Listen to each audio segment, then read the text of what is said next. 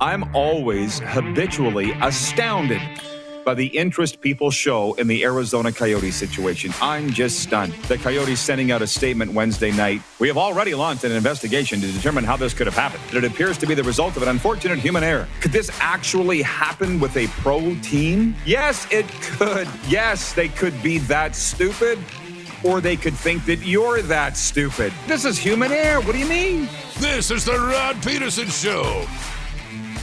It sure is. Howdy do, everybody. Welcome to Daytime Sports Talk. We are on the air on the Game Plus Television Network, live streaming on YouTube, and 24/7 listen live sports radio at rodpeterson.com. Boy, the people are into it already.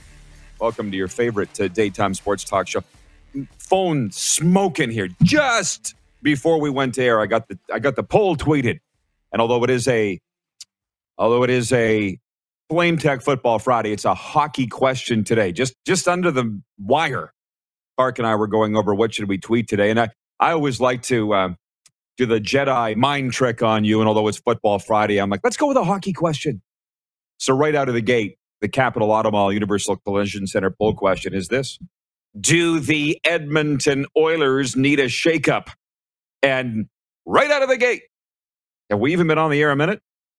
75% of respondents say no, the Edmonton Oilers do not need a shakeup, despite their fourth consecutive loss on Thursday night. So while we broadcast from gorgeous South Florida, let's bring in the other half of the show, the lovely and talented Ted Lasso lookalike. He is in the NHL's Bermuda Triangle in the bunker, and ta-da! How about that? When did you do that? Last night. What? Night. Yeah. I already had a Zoom call with you this morning. I didn't even notice. Were you wearing glasses and a mustache disguise? No, I wasn't, but I did it last night. It's funny. So I decided, you know what? I was trimming it up last night, and I didn't like the way I trimmed it up. I'm like, you know what? You just did it. Well, so here we are. Good to see you. You look very mature. There's something different about you. Look lighter. How heavy was that mustache? I know, right? It was about 3 pounds. Hey, listen. It is a Flame Tech Football Friday coming up on the program today. Eddie Steele of Sportsnet's CFL coverage, our longtime friend, Grey Cup champion. He'll be with us in hour one. In hour two, because Moose has to adjourn for a very important meeting, we'll be joined by the sports doctor from Winnipeg. He can always talk Jets, Blue Bombers, and Vikings because he is a season ticket holder of the Purple. And James Duthie will be with us as well. He is the host of TSN's Grey Cup coverage, and you've been watching him hosting the panel from the West Division playoff games the last couple of weeks. And let's not belabor it any longer. Let's jump into the Quick Six show topics, please. If you don't mind, Director Jordan. It's a hot topic, and of course, because it is a Flame Tech Football Friday, the balance of the show is going to be football, obviously, but I got some hockey topics I want to get to.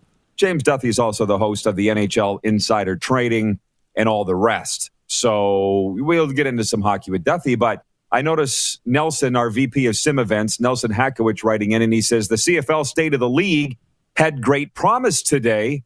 The partnership and potential with Genius Sports is huge. The fact the CFL restricted itself and started a venture group shows that work has been done. That is like mumbo jumbo and gibberish to a lot of our viewers, what Nelson just said. And so that's my first point. I'm going to spend a just very brief minute on this topic, which is the CFL State of the League address at Grey Cup this morning. Then I'll move on to hockey, and then we'll come back in the second segment, Darren, and spend more time on what the commissioner had to say. Yeah. I'm glad that Nelson was very excited about the Canadian Football League's new partnership with Genius Sports. From what I could tell, I'd never heard of it until this morning. It's some sort of content delivery platform. That's what it sounds like to me. And I'm glad that Nelson's excited because I did not watch the State of the Union this morning. I had another meeting that I was attending here in Florida. And so I followed Arash Madani's Twitter feed. And if you're looking for positivity with regards to the CFL, don't follow Arash's Twitter feed because I feel like what Nelson was watching and what Arash were watching was two completely different things.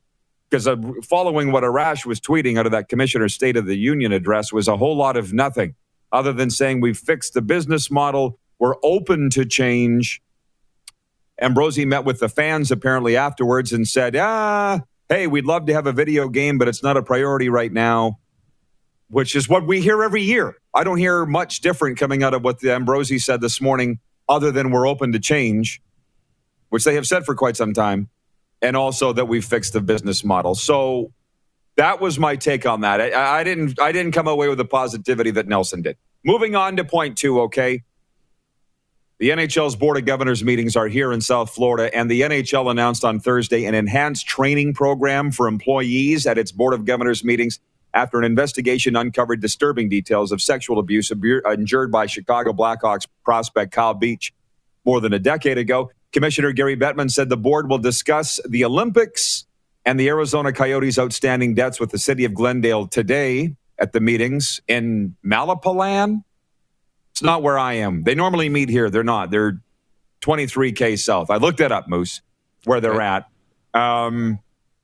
This Arizona Coyotes outstanding debt situation seems to be an evolving story because by late Thursday, the owners wrote a check to the city of Glendale, and then we found out that they owe more money in other places around the Valley of Arizona.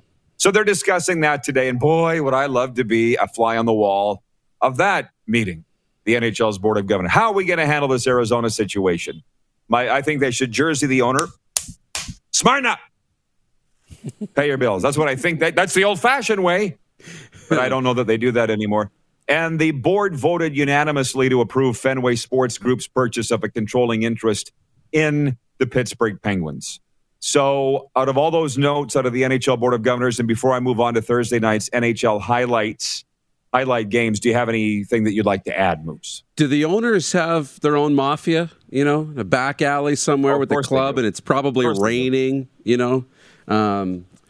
where they can take, owners that are misbehaving and feed them a little beating and get them straightened out.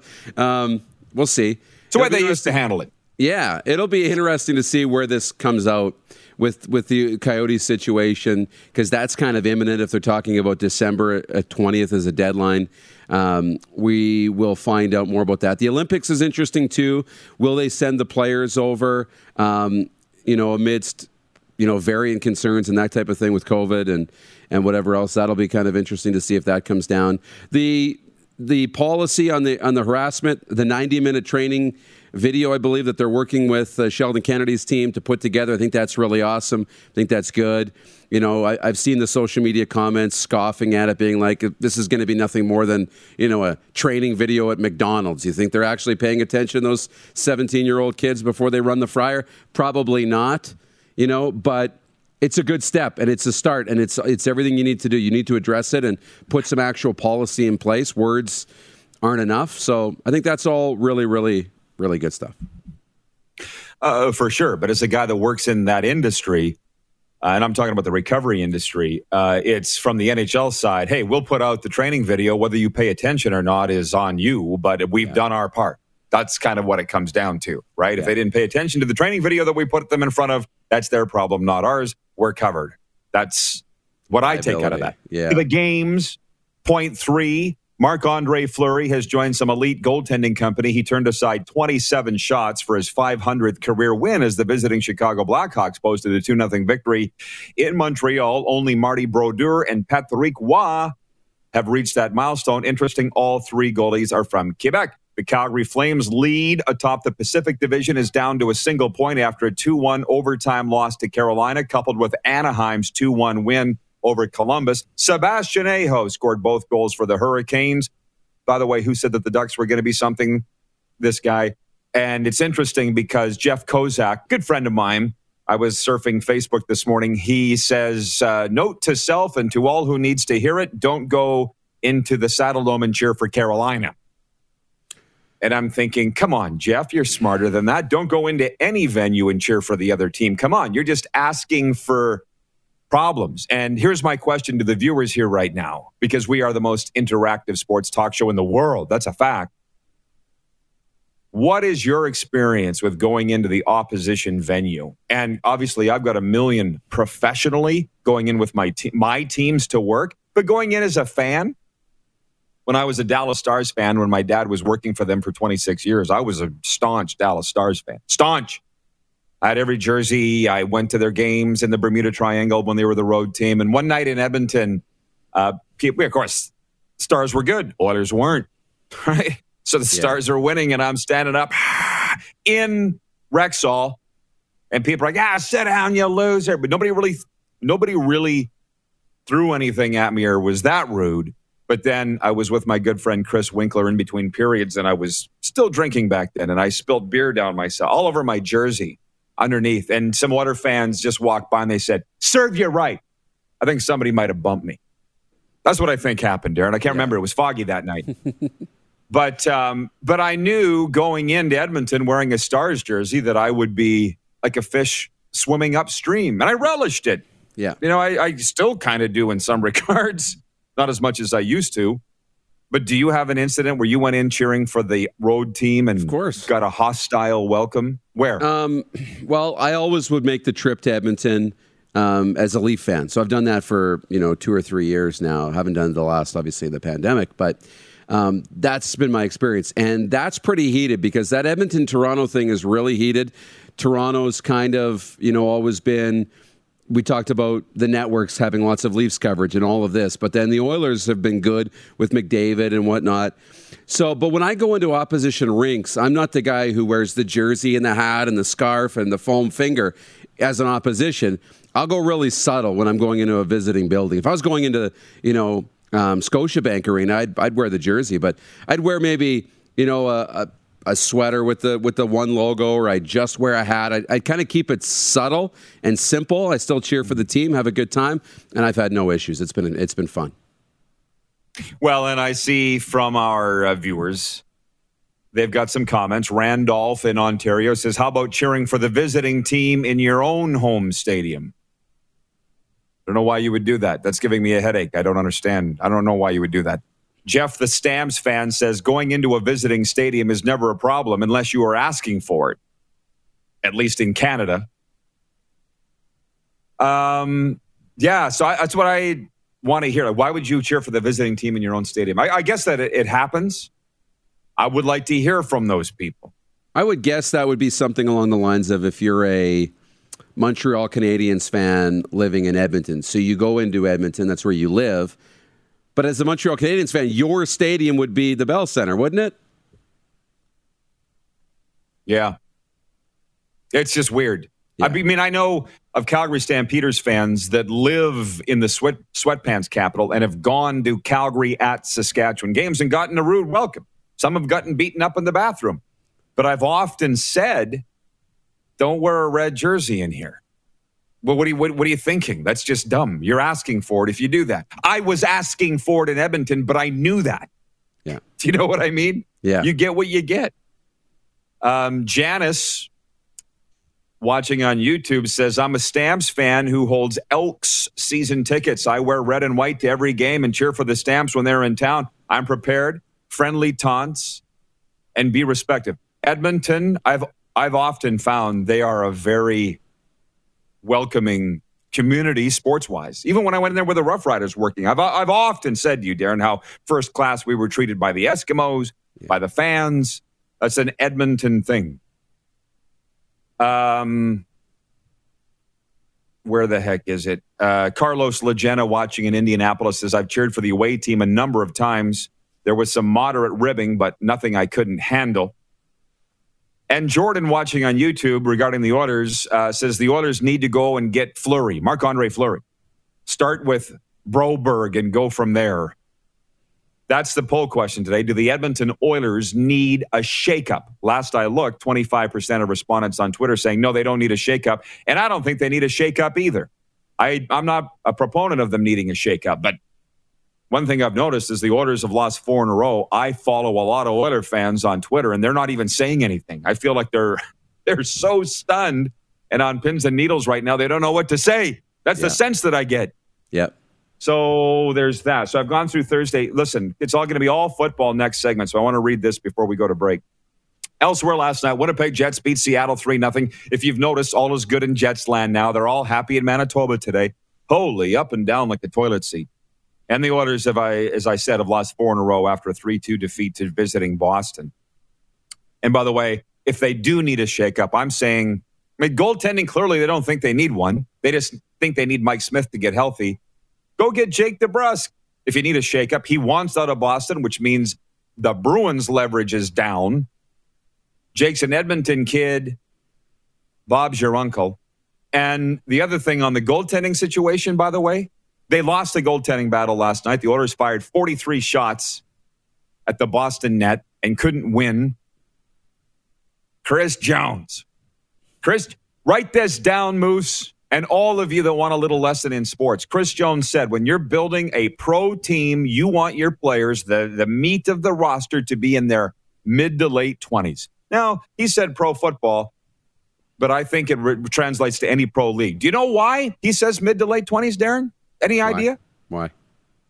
Because old guys get hurt and young guys make stupid mistakes. Rookies and guys in their first contracts make dumb mistakes. The guys in their late 20s they don't get hurt and they're smart enough. They've been through the rookie mistakes. So think about that for a second. Mike Smith is hurt, as is Duncan Keith. Selection camp for the Canadian junior men's hockey team opened Thursday in Calgary, -4 players, including one who will not participate in the upcoming tournament. Defenseman Jack Thompson of the Sudbury Wolves was among 35 players initially invited to Calgary, but was uninvited by Hockey Canada because of COVID-19 protocols. University of Michigan forward Kent Johnson's arrival was delayed because of COVID-19 issues as well. He'll join the Canadian team for pre-competition camp next week in Banff. Hockey Canada needed both Thompson of Curtis, Ontario, and Johnson of Port Moody, BC, to quarantine for 14 days before joining the team. Peterborough Pete's forward Mason McTavish and Charlottetown Islanders defenseman Lucas Cormier didn't skate Thursday. McTavish awaited the results of a COVID test, and Cormier's flight to Calgary was delayed. Both players are expected on the ice today in Calgary. Canada opens the 10-country World Junior Men's Tournament in Edmonton and Red Deer on Boxing Day against the Czech Republic at Rogers Place. The medal games will also be played there on January 5th.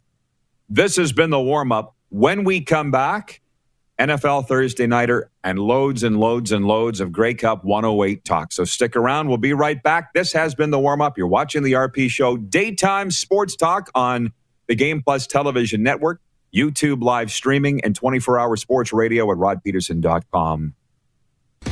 Head to youtube.com/The Rod Peterson Show now. You gotta subscribe. Click the subscribe button for all the content you may have missed.